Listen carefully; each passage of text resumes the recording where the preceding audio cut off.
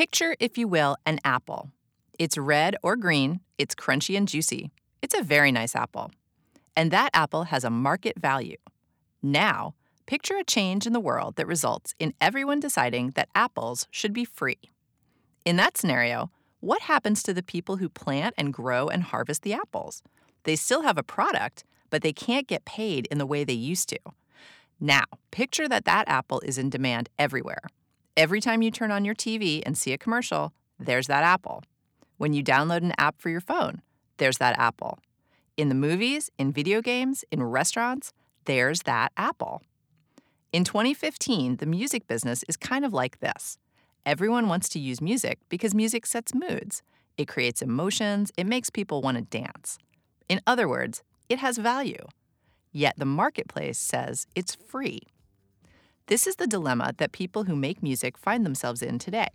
It still costs the same to record and press and promote an album, yet we can't sell this product like we used to. So those of us who produce the music, the artists and labels, have to wonder how long we can keep this up. Is there a future in music, or what? Can I have a taste of your ice cream? Can I lick the crumbs from your table? Can I interfere in your crisis? No, mind your own business. No, mind your own business. Did you know that when you hear your favorite song on the radio, the band playing it does not get paid for that performance? Chances are you didn't, because in almost every other country in the world, musicians do get paid when their songs are played on the radio, and this is called a performance royalty. In fact, the U.S. is amongst only a handful of countries, like Iran, China, and North Korea, who do not pay a performance royalty for terrestrial or AM/FM radio. We do, however, pay songwriters, which is great for artists who write their own songs. However, for the thousands of performers who don't write their songs, amongst them household names like Frank Sinatra, Aretha Franklin, and Whitney Houston, they just simply don't get paid. On April 13th, Representative Jerrold Nadler of New York introduced H.R. 1733, the Fair Play, Fair Pay Act, along with 3 colleagues. This act would create a performance right for terrestrial radio for the first time. Representative Jerrold Nadler, welcome to the Future of What? Glad to be here. So please tell us, why did you decide to introduce this act at this time? Well, I've been working on it for a year or two. It's just a gross unfairness. And, of course, the justification for it, so-called, which is that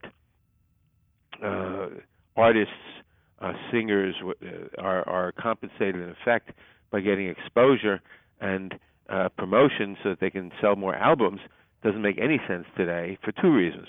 Number one, because albums are going out of style. People aren't buying albums anymore. Right. So that there's no compensation. And second of all, we live in a capitalist society. And a capitalist society is totally anomalous. And I can find in no other instance where someone is heard to say, we want your service, and your compensation will be determined entirely by us, and you have nothing to say about it, and we think your compensation is the exposure or whatever. Right. In our society, you have to agree.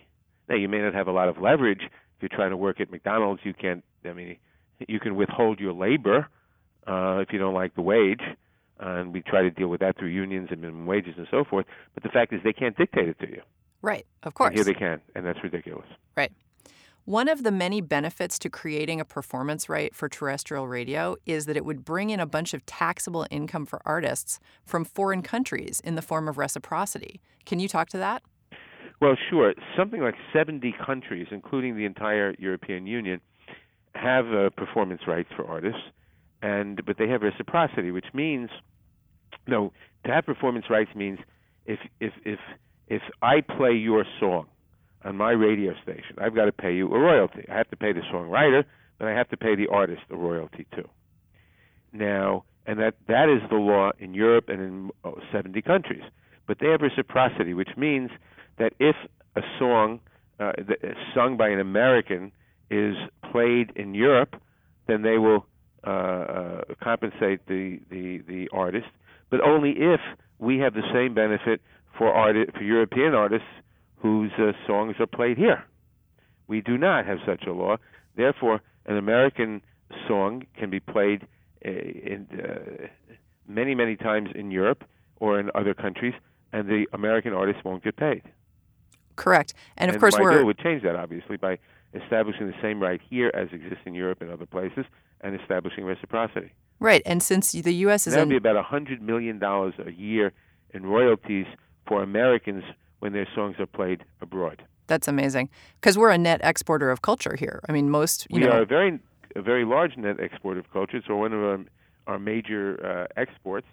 And for this segment, we get no compensation, no money at all. We export it for free, which is not the most intelligent thing to do.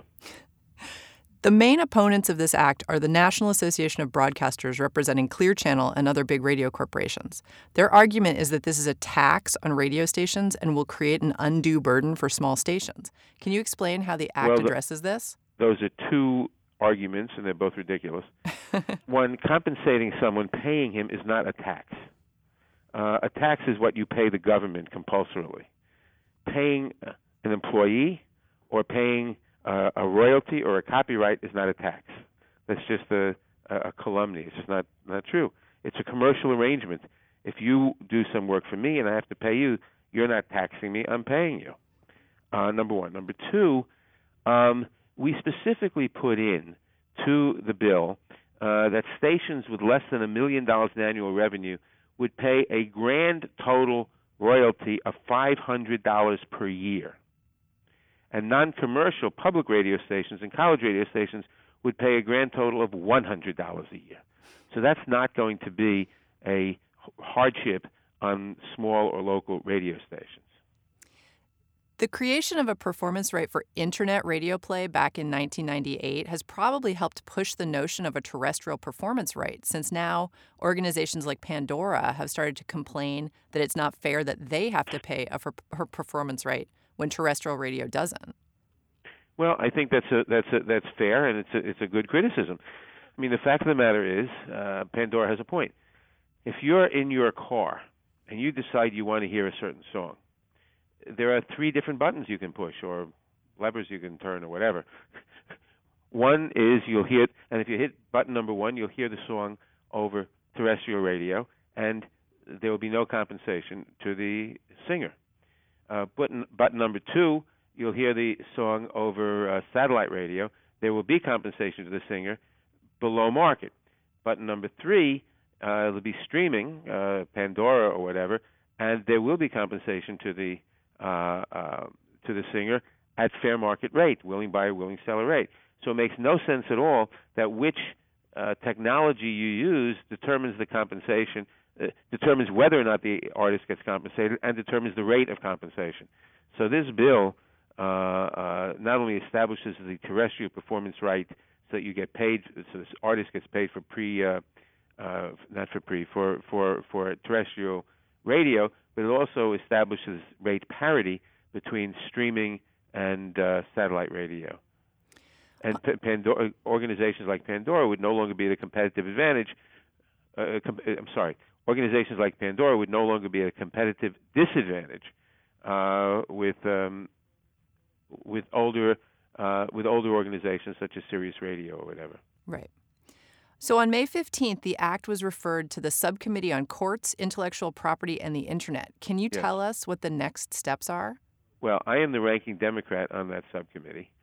The next step is we're gathering co-sponsors and gathering support, and we're going to wait and see what the chairman of the committee, Bob Goodlatte, does. He is Chairman Goodlatte has held a series of 20 hearings, or the committee under his guidance has held a series of 20 hearings on the copyright law, all different aspects of it. And this is obviously one aspect. Music licensing is one aspect of the copyright law. And the next question we have to decide, probably later in the year, is whether the bill that I've introduced will be considered as a standalone bill, or whether it will be put into as part of a general overall copyright reform rewrite of the law that Goodlatte will be developing. We don't know that yet. I don't know the chairman's intention. I don't know that he knows it yet. But that's the next step, really. And how do you feel just yourself personally? Do you feel like the wind is blowing in a positive direction right now for this? I think it is blowing in a positive direction for several reasons. Number one, because people are understanding more and more that the excuse that you're compensated by promotion makes no sense in an era when people aren't, when you don't make your money by selling albums anymore. I mean, it's just going by the board. It's the whole paradigm of how musicians and radio stations and not radio stations but labels and so forth make money is changing. It's not through sales of physical things like albums or even CDs anymore. It's access to listening. So in that context, there is no compensation really. Number one. Number two, people are getting to understand it makes no sense that depending which technology you use. It used to be there was only one technology. Now there are basically three different technologies and three different compensation schemes, and that makes no sense. And so I think that there is a growing consciousness that these laws, which were adopted at different times under the impetus of a new technology at that time, a new technology for radio in the 1920s and so forth, that we ought to unify it, that we ought to make them make sense. Jerrold Nadler represents New York's 10th District in the U.S. House of Representatives. Congressman, thanks so much for joining us on The Future of What, and thanks for everything you're doing in Congress. Well, thank you, and you're quite welcome. Well, if I were you, I'd be wiser to the sounds that make you up. And if only time was longer, I'd be gone. And if what you say is the answer... I'm Portia Sabin. We continue talking radio royalties in just a minute. Stay with us. Maybe I say too long, or sometimes speak too soon. And remember the sun don't shine, and remember the sky is not blue. And if only I was you, I'd be right along here, hiding behind the moon.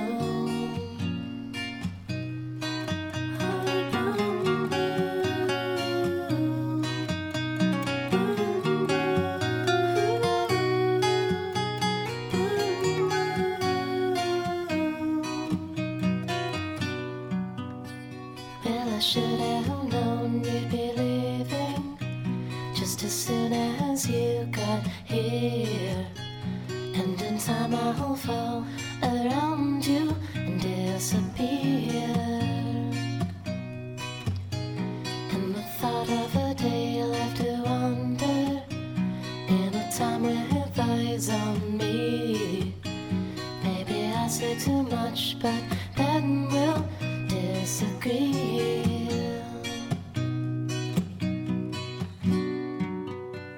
And remember the sun don't shine, and remember the sky is not blue. And if only I was you, I'd be right along here, hiding behind. And remember the sun don't shine, and remember the sky is not blue. And if only I was you, I'd be right along here, hiding behind the moon. The moon. The moon. The moon.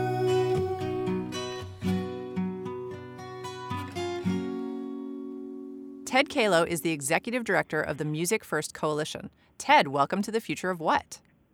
Thanks, Portia. Glad to be here. So to get started, please explain for everyone what the musicFIRST Coalition is. So the musicFIRST Coalition is a coalition of independent and major record labels and groups representing recording artists like the Grammys, SAG-AFTRA, the American Federation of Musicians, as well as Sound Exchange, which is the entity that collects and distributes digital royalties to musicians and record labels. And we were founded on the principle that everyone who creates music should receive fair pay for their work regardless of what platform it's played on. So how long have you guys been working to get a performance right for musicians? So the effort to get a performance right on AM/FM radio has been going on for a long time. In the 80s, Frank Sinatra wrote a letter to Congress on the issue. But really, the legislative effort in earnest began in 2007 and culminated in the bill actually passing both the House and Senate Judiciary Committees in 2010 by broad bipartisan margins. Unfortunately, the clock ran out on that Congress, and the bill died at the end of the Congress. And as I'm sure we're about to discuss, we're re-engaging in the effort in a big, big way now. Yes, and before we get into that, I wanted to ask you so that our audience understands, can you tell us the historical reason why there is not a performance right in the U.S.? Well, so when Congress was first looking at royalties for sound recordings and for music, there weren't really performances. There were player pianos and things like that, and sheet music in the early 1900s, and then performances began in radio stations with people actually going to perform songs, and that was considered of a promotional value to the acts touring and playing in radio stations. Over time, whatever promotional value terrestrial radio, AM/FM radio has to performers and copyright owners has diminished. People are moving from an economy in which they buy music, where so obviously they are listening to music through internet radio services, satellite radio services, and on AM/FM radio. Whatever AM/FM radio was promoting sales clearly no longer exists in any significant numbers. So now the only answer to why there isn't an AM/FM performance right is that the big broadcasting companies like Clear Channel, iHeartRadio have enormous special interest lobbying power in Washington, and that's why that loophole persists. And of course, to that point, we just got off the phone with Representative Jerrold Nadler of New York, who introduced H.R. 1733, the Fair Play, Fair Pay Act. So this is a really big deal. It's a bipartisan bill. It was introduced in April with a lot of really well-known musicians to your audience, I'm sure, people like Elvis Costello, Marshall Crenshaw, really pioneers in the world of independent and alternative music. And what the bill would do is it's pretty simple. It's not complicated. It just says that no matter what the radio platform, if it's internet radio, satellite radio, or AM/FM radio, the person who performs it, the music, and the copyright owner should get fair market pay for their work, just like everyone else gets fair market pay for their work. And it would establish an AM/FM performance right and cease the idea of AM/FM radio being the only entity that doesn't pay anything to performers and copyright owners for airplay. The congressman was speaking to that because I brought up the topic of Pandora and other internet radio providers being kind of annoyed at this point because they feel like, well, wait a second, we pay a performance royalty. Why is it that terrestrial radio gets to get away with not? Right. I mean, so, these internet radio companies rightfully point out that it's unfair that, they exist and compete alongside even more frequently in your car stereo with the same. You can have your Pandora app running through your smartphone or turn to Sirius XM or AM/FM radio, and it makes no sense that internet radio pays and AM/FM radio doesn't. Now, in the past, the prescription that those internet radio entities have had for the problem has been not great. They said we should pay less because they don't pay anything, and we've stood for the principle that we shouldn't have a race to the bottom when it comes to how music creators are paid. That we should have fair market pay across all radio platforms, and the most innovative services that listeners want the most will survive under that system. But we really shouldn't have a system that props up old models and gives them unfair advantages against newer, innovative models. Right. And of course, I will show my own bias here, but to me, it seems absurd that a multi-billion-dollar corporation that makes its living using music as it's the thing that draws in its listeners will say, we can't afford to pay royalties to the artists. Well, so yeah, these are what we're talking about here are the biggest radio conglomerates. I mean, let me talk more specifically about what the bill says, and I would bet Mr. Nadler went into this, but the bill says for AM/FM radio stations that have annual revenues under $1 million, for the commercial ones, they only pay a $500 flat fee. For non-commercial public radio stations, listener-supported stations, they only pay a $100 flat fee a year. It's the stations that have annual revenues of $1 million or more that would pay fair market value. These are multi-billion-dollar conglomerates that the only product that they're selling their ad time around is music, and they refuse to pay for it. You don't see, Netflix claiming that it's promoting movie stars' careers and that they don't have to pay for the movies that they play. I mean, this wouldn't fly anywhere else, and it makes no sense, and the time has really come for it to change. Absolutely. I feel like it's an accident of history that put us in this situation. And now, of course, nobody likes it when their industry changes, but this is a change whose time has really come. Yeah, I understand that these big multi-billion-dollar companies don't want to pay for music, but that doesn't make it right or fair, nor does the argument that it's always been this way make something just or right. So from your perspective, living in D.C. and being on the Hill, how is it looking right now with this Republican Congress? Do you feel like the wind is blowing in a positive direction for this bill? So it's counterintuitive. Some of the biggest things in the area of copyright and music licensing happen when you kind of look at everything else going on in Congress and say, God, what a mess this is.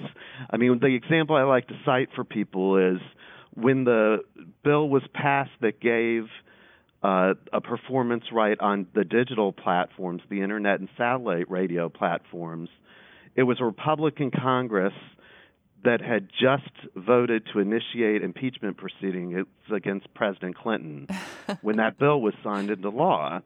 So when people can't agree on much in Congress, they do want to come home with achievements and get things done, and they look to issues like this to get things done. That's kind of the first point. The second point is the chairman of the House Judiciary Committee, Bob Goodlatte, has indicated that he's reviewing copyright law, and he views music licensing reform as probably the low-hanging fruit of that review and an area ripe for reform. And then third, the Register of Copyrights, who Congress looks to for guidance in this area, has said that this is the low-hanging fruit of copyright review and has called the AM/FM lack of an AM/FM performance royalty an embarrassment. So there's a substantial amount of activity in this direction on the Hill. What has to happen now is the people who care about this issue, who create music or love music, and the people who create it have to get active and let Congress know that they support it and that there are more of them out there than there are of big corporate broadcasters. And on that note, Ted Kalo is Executive Director of the musicFIRST Coalition. He joined us from his office in Washington. Thank you so much. Thank you, Portia. We're talking radio royalties on this episode of The Future of What? Stay with us. I am all in a ball in your front yard. I have this bag of hammers, and I won't ask to come in, 'cause I have sold everything. Still I have got some manners. And there's a hole in your head, spilled your thoughts on the floor. We wanted you bad, you wanted it more. The trick is, you do not get on that interstate bus. The catch is, you stay and see what becomes of us.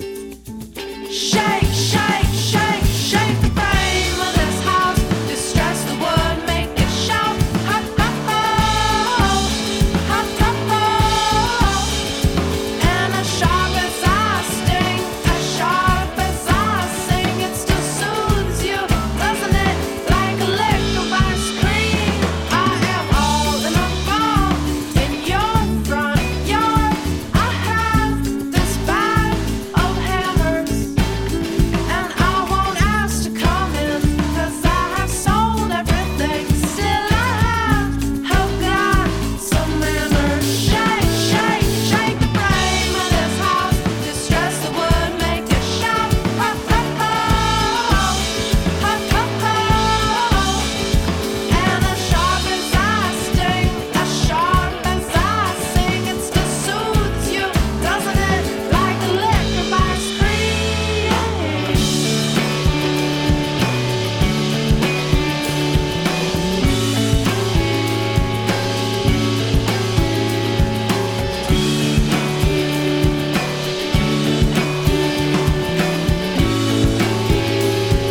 Shake, shake, shake, shake the frame of this house. Distress the wood, make it shout. Ha, ha, ha, ha, ha, ha.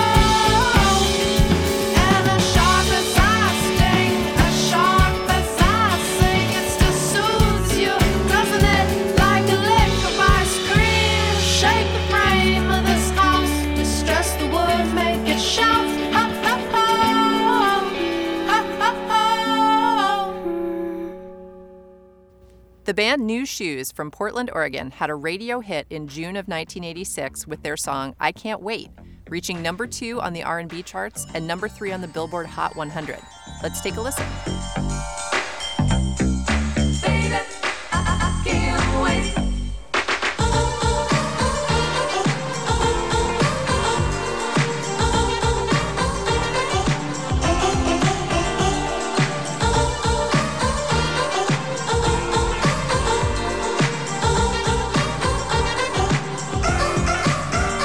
My love, tell me what it's all about.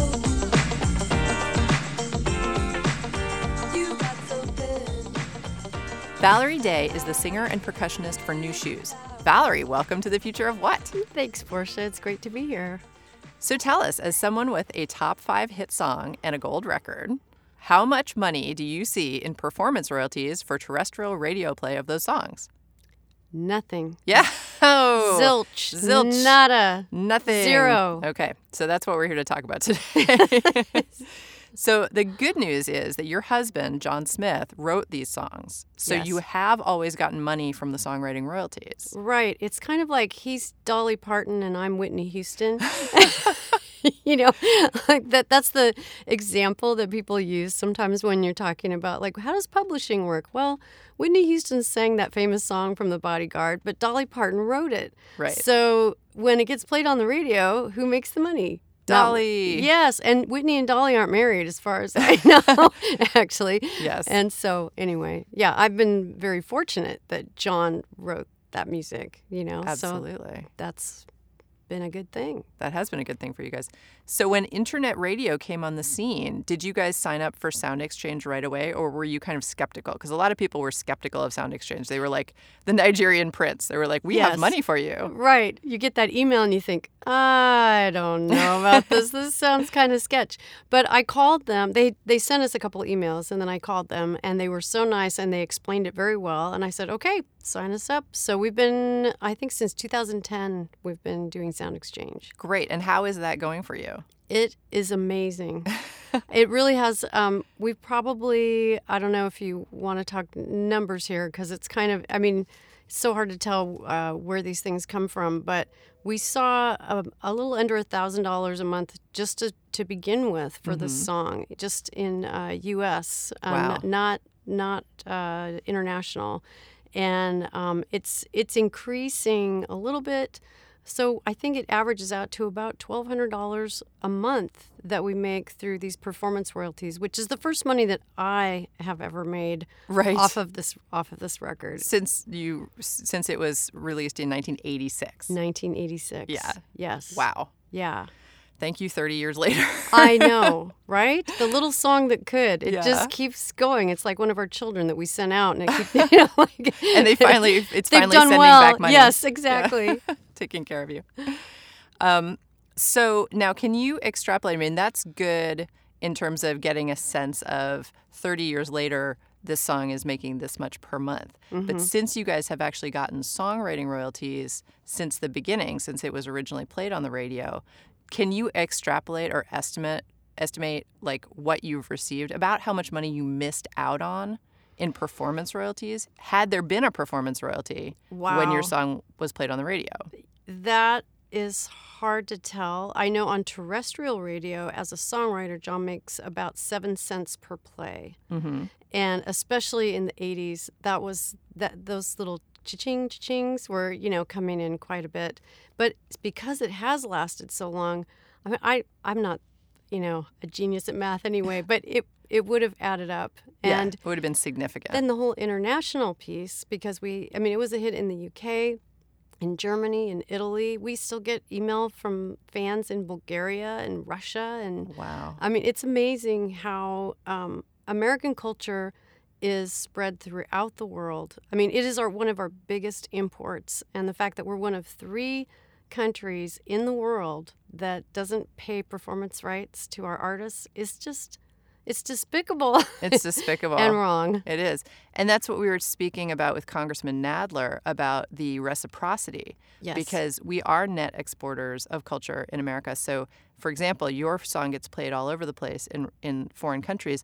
Those countries, if you guys weren't the songwriter, all those performance royalties that are sitting there are just sitting in a bank for you somewhere and sitting in some collection agency. Yep. Luckily, because you're the songwriters, you were able to get a hold of the songwriting royalties. Yes, and that was one of the things that we actually did right.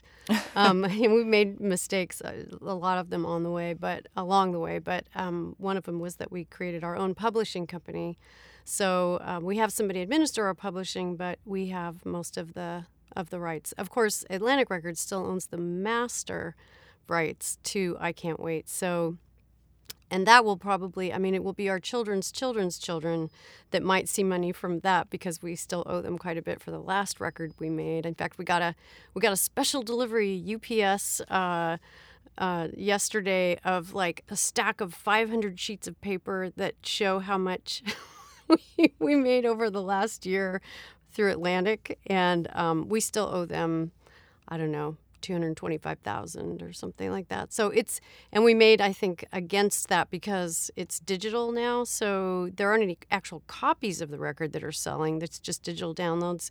The money last year, I think, that was made was like $7,000 in digital downloads. So I don't know. You can do the math on that one, but we're never going to see any money from Atlantic. That's for sure. That is amazing to me, and it totally makes me want to geek out and like get into my label hat and be like, do they cross collateralize? your records, but I won't do that because people will leave in droves. I don't want to do that. But one thing, since you bring up Atlantic, you told me a story before that I thought was really fascinating, which is you guys re-recorded your 2 biggest hits in 2010, and you went to put them up on iTunes, and you found out that Atlantic had never put them on iTunes. That's right. So they just missed this opportunity. They weren't even bothering to try to make money. No. And it was just, I think, about a year and a half ago that somebody over there went, oh, gee, I think maybe we should put this one on iTunes, you know? Man. And so that's, it finally was up there. But people were emailing us and saying, your second record's on iTunes. How come, told you so, how come Poolside isn't on iTunes? And we're like, your biggest record is not on iTunes. Yeah, we don't know, And that could be just an oversight. I mean, I don't want to spend the whole day like slagging the majors, but Right. it's also the kind of thing that makes you just, because the PR job that has been done in the music industry is that the majors are just evil, evil, evil, and all they do is try to rip off artists and nickel and dime them. But then you find something like this where you're like, it's not just that they're evil, it's also that they're huge corporations and they have no idea what they're doing half the time. I think And they just didn't put up this best-selling album. they've got so much they don't even know what they've got. Right. They're just overwhelmed with, and so they're just trying to keep up as they're circling the drain, like it must not be a very fun world that they're living in either. So, but yeah, anyway, it's crazy. Oh my goodness. So tell us about some of the stuff that you guys are doing now.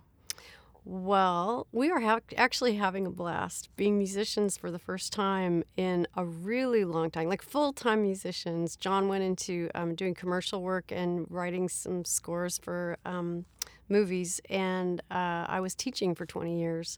And about 2 years ago, we started touring again with these 80s acts, like Lisa and Expose and Stacy Q, and it's just like an 80s, I don't know, summer camp. Like we feel like we should get these T-shirts that say Freestyle Explosion, 1980s, artists on the road. And we just have a great time with them. The audiences where we're playing are really fun, and they're all ages too. They're young people who are just discovering the music because their parents played it when they were growing up, and then it's their parents, and so we're having a blast doing that. We're making a record.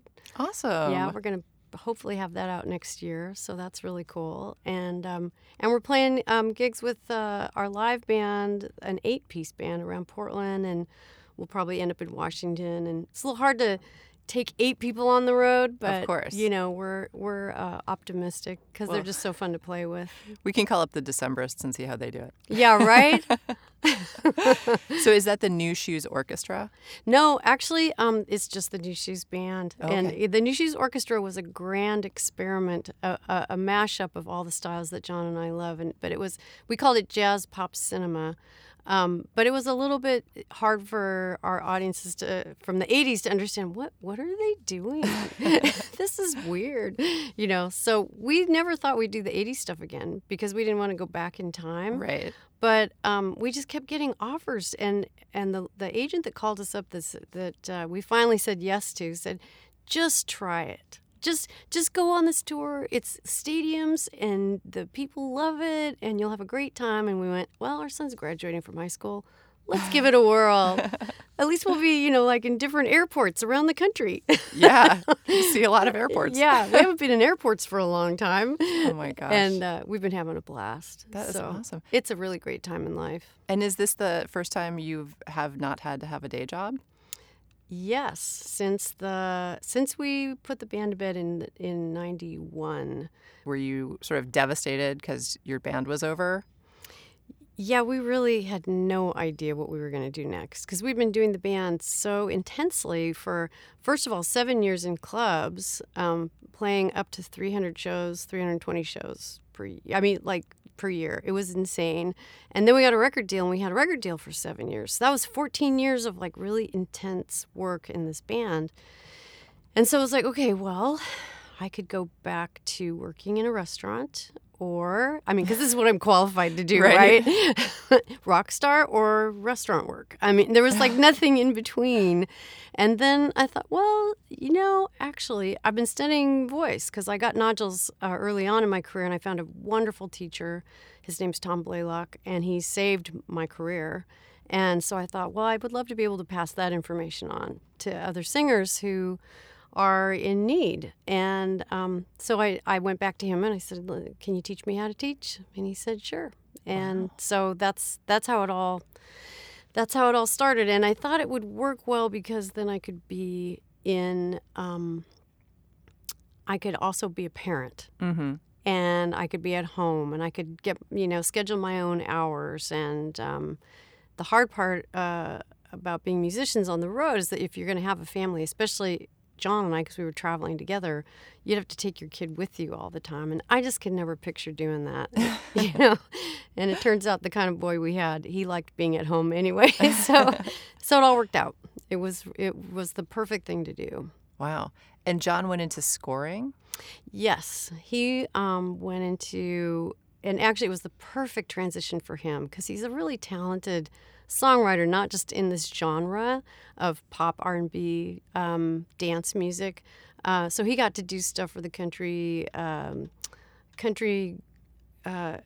Cowgirl Hall of Fame Museum in Texas. Yeah.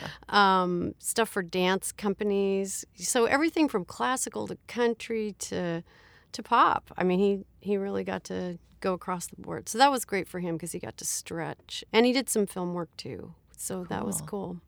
That's something that a lot of musicians end up doing is when they're not actually touring in their band or whatever. Songwriters often go into scoring or do commercial work, stuff like that. Yeah. It seems like a viable alternative or another income stream for a lot of people. It can be. It's gotten a little harder. I mean, this was the early 90s and budgets were bigger for most corporations, and so he got in at a time when he was really excited by what he could do because he could hire mini orchestras and he could do all these things. Now it's a little tighter and it's just different. But every era has its good and bad points in terms of what works and what doesn't in the business, if you know what I mean. Mm-hmm. So there are people who are still, he's out of it now and very happily so. It's good to be back playing music again, but there are people who are doing it that are just, doing well because also they are making the music of the moment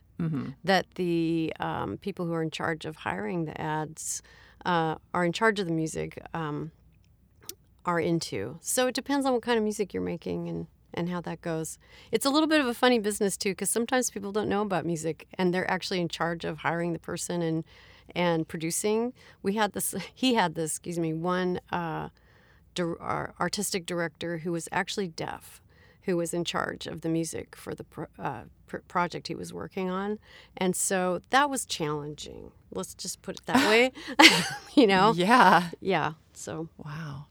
Now, you guys have a really interesting story about how you ended up getting signed to Atlantic because it wasn't like you just made a demo or they heard a demo and they were like, oh, you're the ones. You actually got remixed in Europe, right? Yes. And the first, it's such a crazy story. It's like I Can't Wait was the song that could, It was like this little engine that just kept on going. It was sort of a B- dance floor song when we played it live because we played it too fast. And then we made a great record thanks to Fritz Richmond, who was the engineer on the record, and he made it into a single.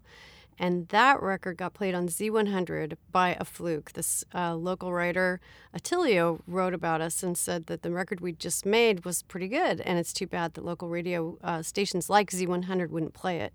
And they read this article over the air and said, if Nu Shooz is listening, bring your EP on down. And luckily, our manager at the time, who was working in a bar downtown, he was up early that day and jumped on his Vespa and drove the cassette down to Z100, and they picked I Can't Wait off the cassette and played it. Whoa. And the phones lit up just from that first moment. And so then we had some friends in the industry who helped us get I Can't Wait all over the Pacific Northwest on the top radio stations, and we couldn't get any love from any of the big major labels. They were just like, that's a Pacific Northwest thing. That's not for real. That's not the world. So nothing happened. This is kind of the long story, sorry. Nothing happened at first, but then it got put on a 12-inch DJ record called Hot Tracks, and that went to Holland as an import, was found in a bin by Peter Slaghuis, who was a remix artist in Holland at the time. He remixed it, put it out on some Dutch label, and that record went back to New York, where it was discovered by a new guy named Bruce Carbone, who worked for Atlantic Records in the dance department, and that's how we got a deal. Wow. Yeah, it's Isn't a great that story. Nutty? I have a feeling that almost all stories are kind of like that, though, and just like so random. Just like, how did that happen? You can't write this stuff. Yeah, Oh, you so can't write it. When people ask me, well, how do you get a record deal? I'm like, well, Don't ask me. Yeah. There are no straight lines in this business, and Yeah. that's probably partly why we like it. Yeah.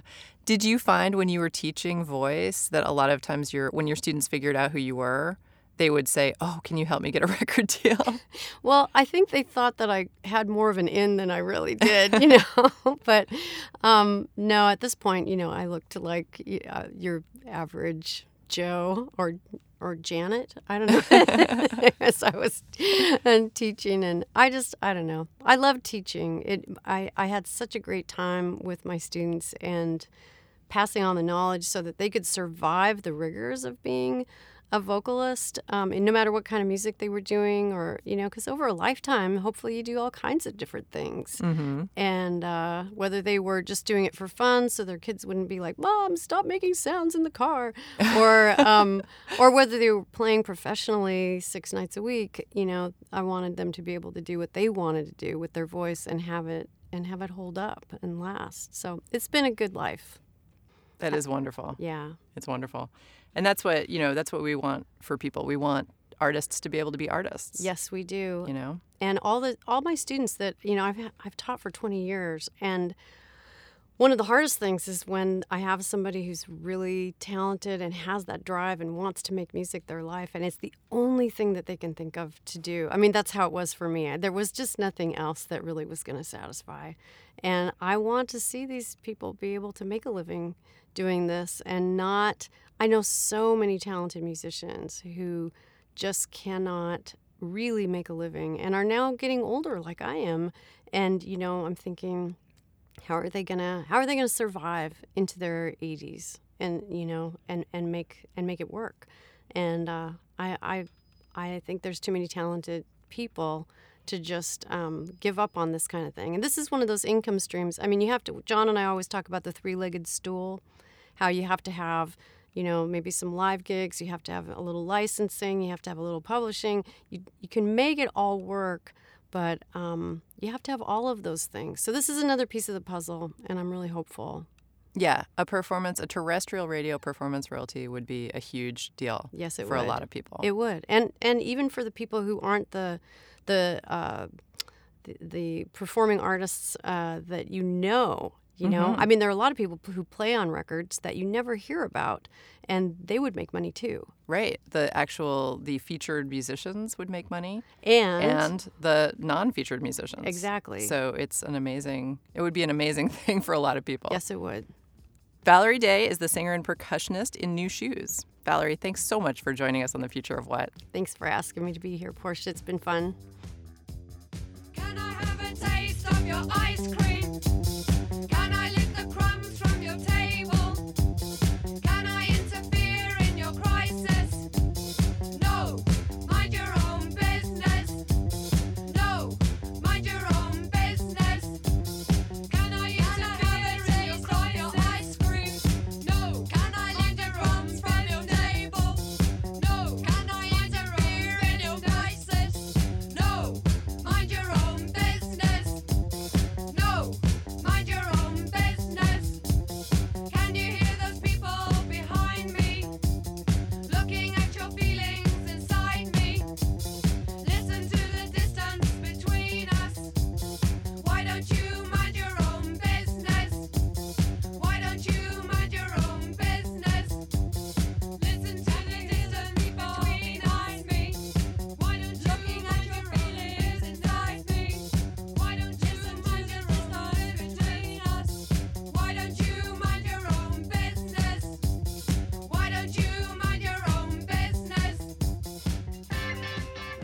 And that's our show. If you believe the Fair Play, Fair Pay Act is the right thing to do, I encourage you to call or write your congressperson today. The music we played today was used by permission from the artists. You heard Jeff Hansen, Hiding Behind the Moon, Tao with the Get Down, Stay Down, Bag of Hammers, and of course our theme song, Mind Your Own Business by the mighty Delta 5. If you missed any of this show and you want to hear it again, we're at killrockstars.com/thefutureofwhat. You can also find us on Facebook. Just search Future of What. Reed Harvey is our engineer. Will Watts and John Sepulvedo produce the show. Special thanks to Amy Polanski and all the folks at Digital One Studios in Portland. Send those questions to thefutureofwhatshow@gmail.com. I'm Portia Sabin. Thanks for listening.